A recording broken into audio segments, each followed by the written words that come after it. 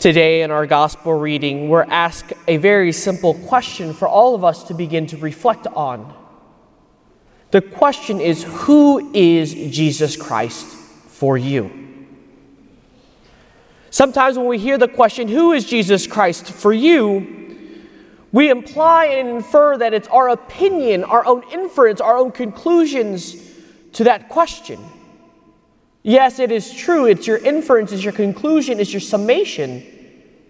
But the summation from what and from where is how we come to the realization. Who is Jesus Christ for you is a very important question because it informs everything that we do, from what we believe, why we're here.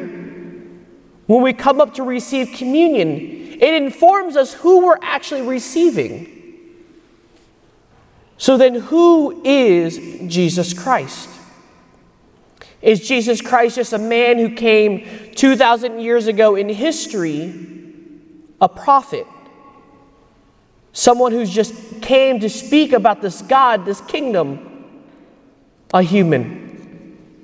Or is he truly God, truly man, came down 2,000 years ago to show us what it means to love, to show us what it means to be in relationship with God, who existed before all, who is the Word made flesh.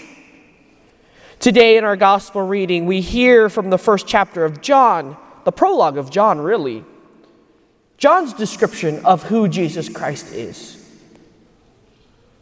And I would like to invite you and challenge you today to really sit and wrestle with that prologue, because it really entails and really summarizes who Christ is and really gives us a beautiful image of Christ's mission in a very short and concise passage. But what we hear today is Jesus is God. He was with God. So to really understand that prologue, and in our setting of our nativity today, we recognize and realize the importance of that question, who is Jesus Christ? Jesus Christ is the Son of God who became man out of love for each and every one of us. We hear from the beginning, in the beginning was the Word, and the Word was God, and the Word was with God. There was no reason or need for God to leave His eternal existence, became man and dwelt among us. There was no need for that. But why did God become man? He loved each and every one of us so much. He wanted us to be in relationship with Him for all eternity. But instead of choosing that relationship, we decided to turn away from God. We turned away from being His sons and daughters. We chose not to love Him the way He has called us to love. And therefore, the Word became flesh and made His dwelling among us. And in that, we saw His glory. The glory as of the Father's only begotten Son. That glory of being loved, the glory of God's love among us. We recognized and realized how much God truly loves us. So then it goes back to the question again, who is Jesus Christ for us? We can speak of Jesus Christ as a mental exercise.